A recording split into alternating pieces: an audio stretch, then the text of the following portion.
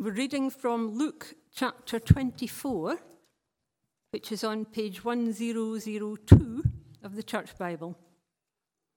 Luke chapter 24. And we start reading at verse 13.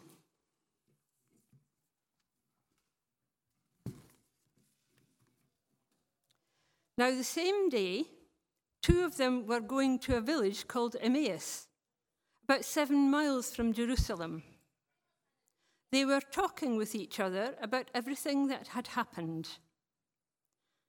As they talked and discussed these things with each other, Jesus himself came up and walked along with them, but they were kept from recognizing him. He asked them, "What are you discussing together as you walk along?" They stood still, their faces downcast. One of them, named Cleopas, asked him, Are you only a visitor to Jerusalem and do not know the things that have happened there in these days?" "What things?" he asked. "About Jesus of Nazareth," they replied. "He was a prophet, powerful in word and deed, before God and all the people. The chief priests and the rulers handed him over to be sentenced to death, and they crucified him. But we had hoped that he was the one who was going to redeem Israel. And what is more, it is the third day since all this took place. In addition, some of our women amazed us. They went to the tomb early this morning, but they didn't find his body. They came and told us that they had seen a vision of angels who said he was alive.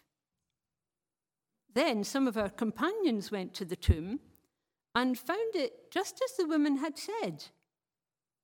But him they did not see."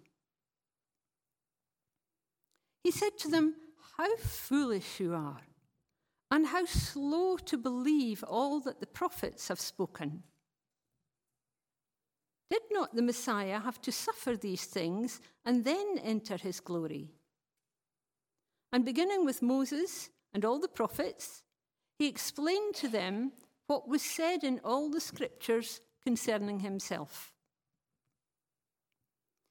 As they approached the village to which they were going, Jesus continued on as if he was going further.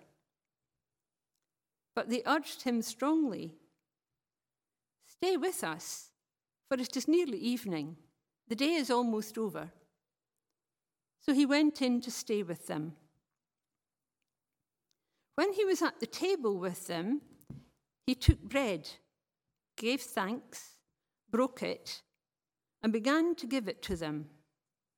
Then their eyes were opened, and they recognized him, and he disappeared from their sight. They asked each other, "Were not our hearts burning within us while he talked to us on the road and opened the scriptures to us?"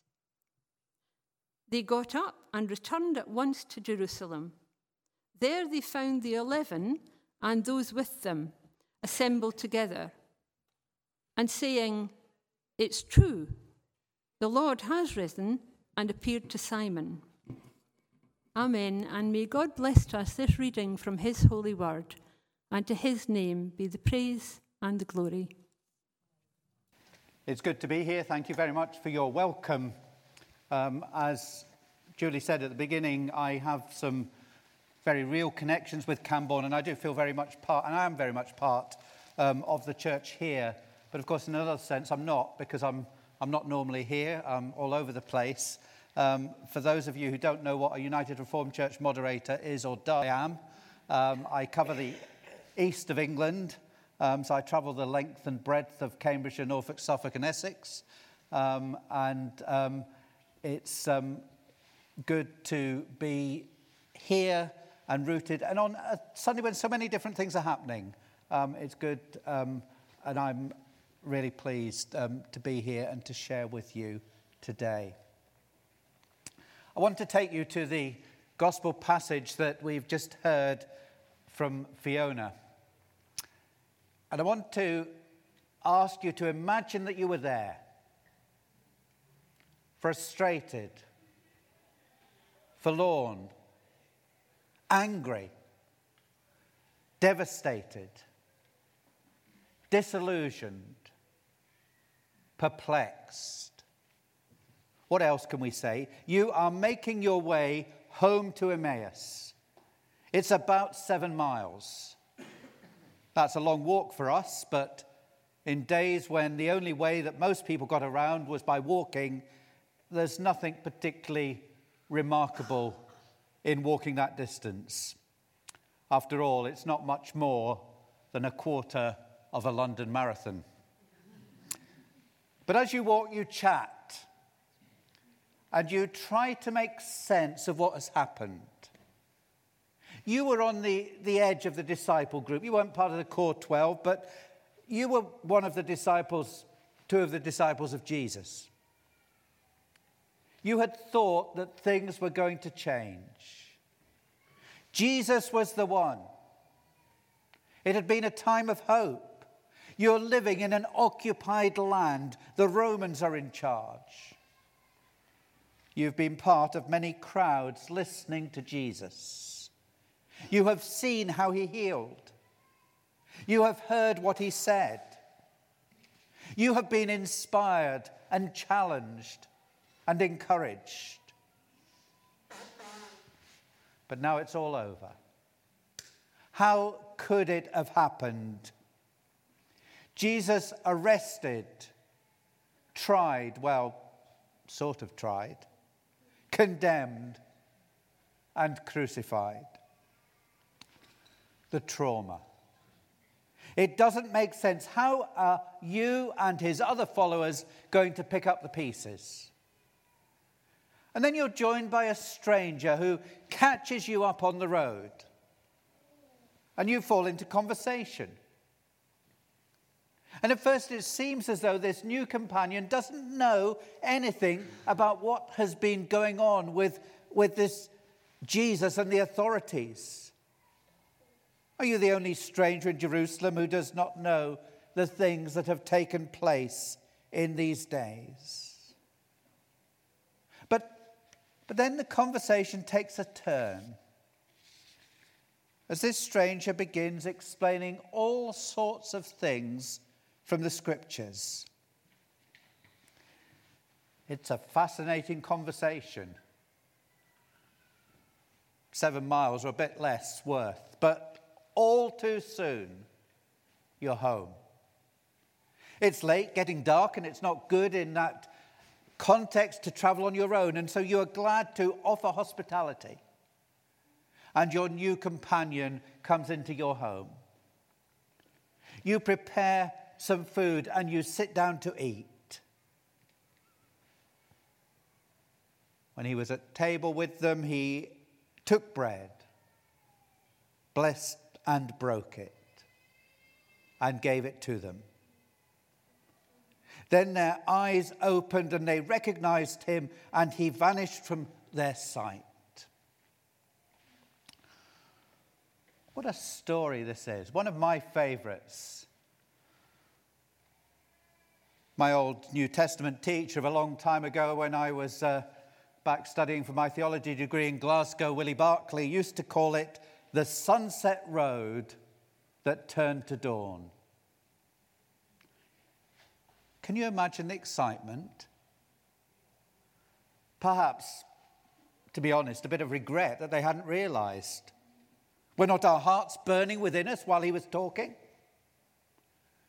And the dash back to Jerusalem to share the news. This can't wait. It doesn't matter that it's late. It doesn't matter that it's 7 miles.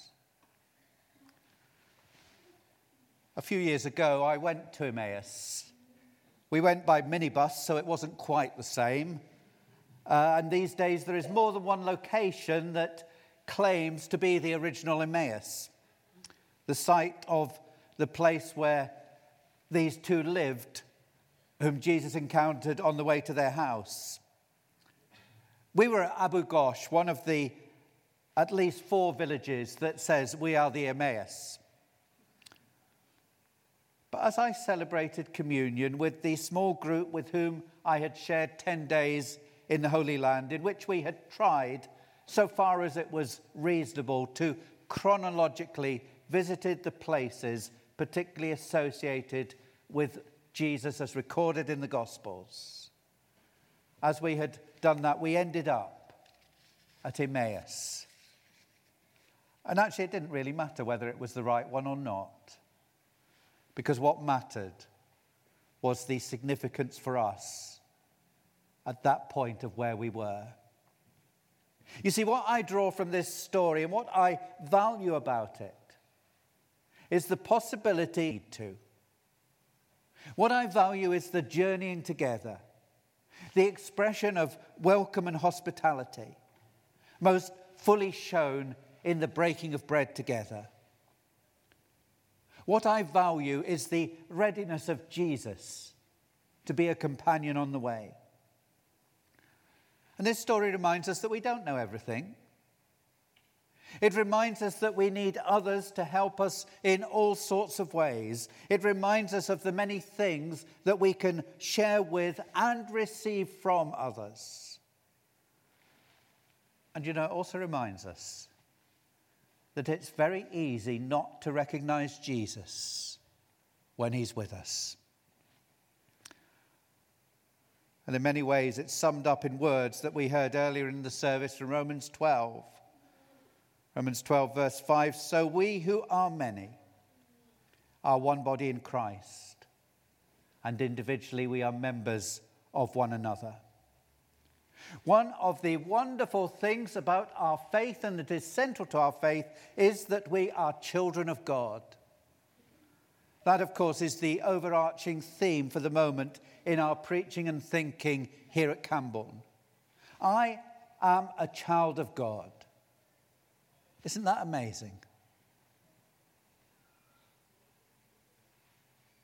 I am a child of God. Just say it silently to yourself for a moment. I am a child of God. Says so much. It's about being part of the family. My 2 daughters are in their early 20s. They are adults, though that is not how I tend to see them. They're still my children, with all that means. We are God's children. We are embraced within the love of God. Our particular focus today is on the body of Christ, and that we are part of that body.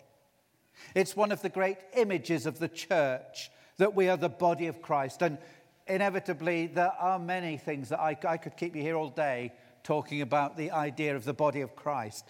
What I want to do, though, is just pick 3 crucial things that we can draw from this particular image. They overlap. In a sense, they're different angles on the same thing. But the first thing I want to talk about is being valued. Every part of the body is of real value and importance. And that is so because God chooses to use us as partners. The part we play is important. William Carey was part of the missionary movement that began in the late 18th century. And he felt that God was calling him to go to India to spread the good news. But there were those around him, good Christian folk, who dismissed the idea. Young man, if God wants to save anyone in India, that can happen without your help or mine. Well, on one level, of course, it can. But those who said such things missed the point of partnership.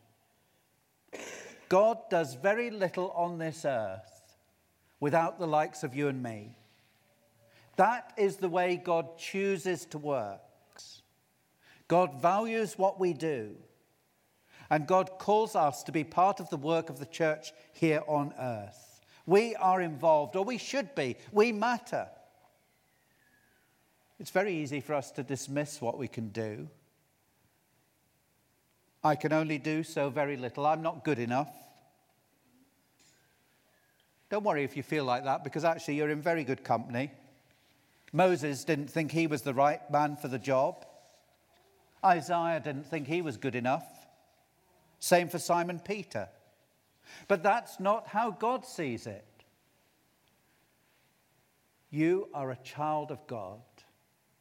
You are valued by God. You are part of the body. God has a part for you to play.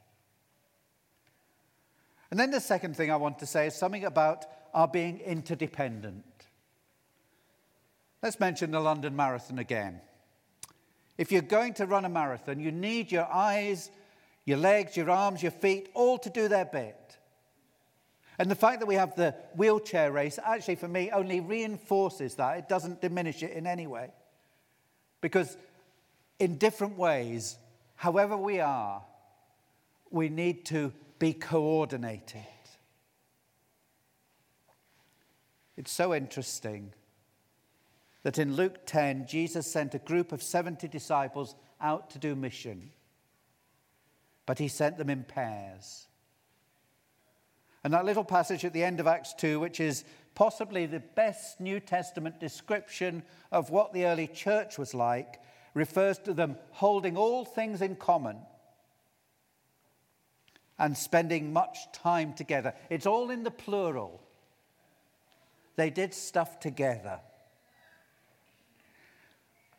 I was at a meeting this last week, one of the things that I do, which was considering whether a small church should continue.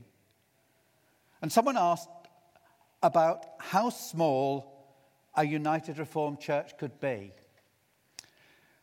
Somebody responded, it wasn't me, because I wasn't sure what the answer was. I probably should know, but I wasn't sure. And I don't know whether the answer was given was correct or not, but it was given, and I wasn't going to dispute it because I couldn't say anything different.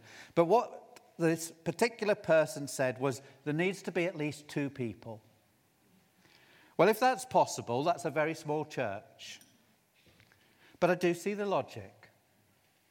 And part of the logic is that you can't be a church on your own. You can be a Christian on your own, but you really need to find someone else and be part of a church, be part of the body.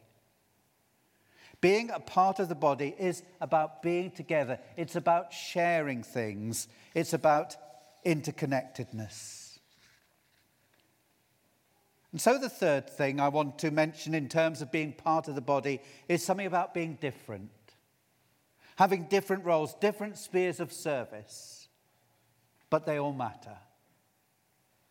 Now, by the way, let me just say again, as I did at the beginning, I realize that my 3 points are all arguably saying the same thing.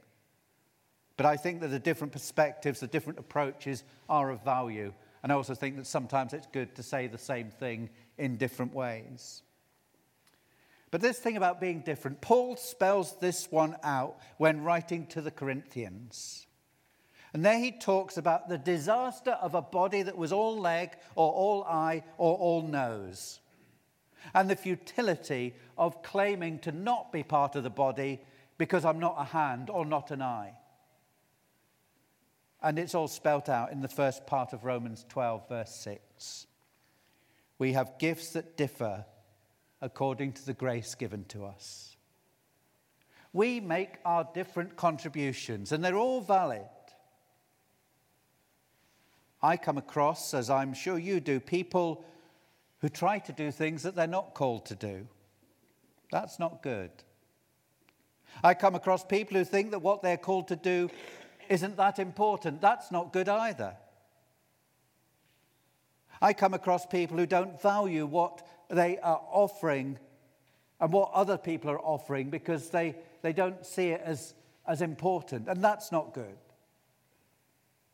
There are many gifts, and they're all important. We need the different parts. If we all did the same,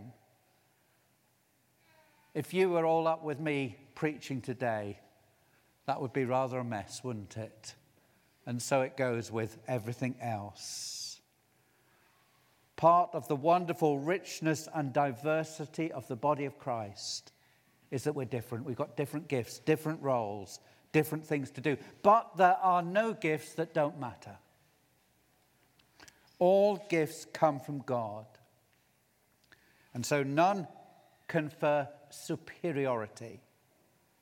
And equally, none imply inferiority. Different gifts are neither more nor less. They are simply different contributions. It is together that we are the body of Christ, valued, sharing and each doing that particular thing or group of things to which God has called us. And so let me say to you again, you are a child of God. What God asks of you is not to do what I am supposed to do, but to do what you are supposed to do. And may God's blessing be on you as you respond to that call.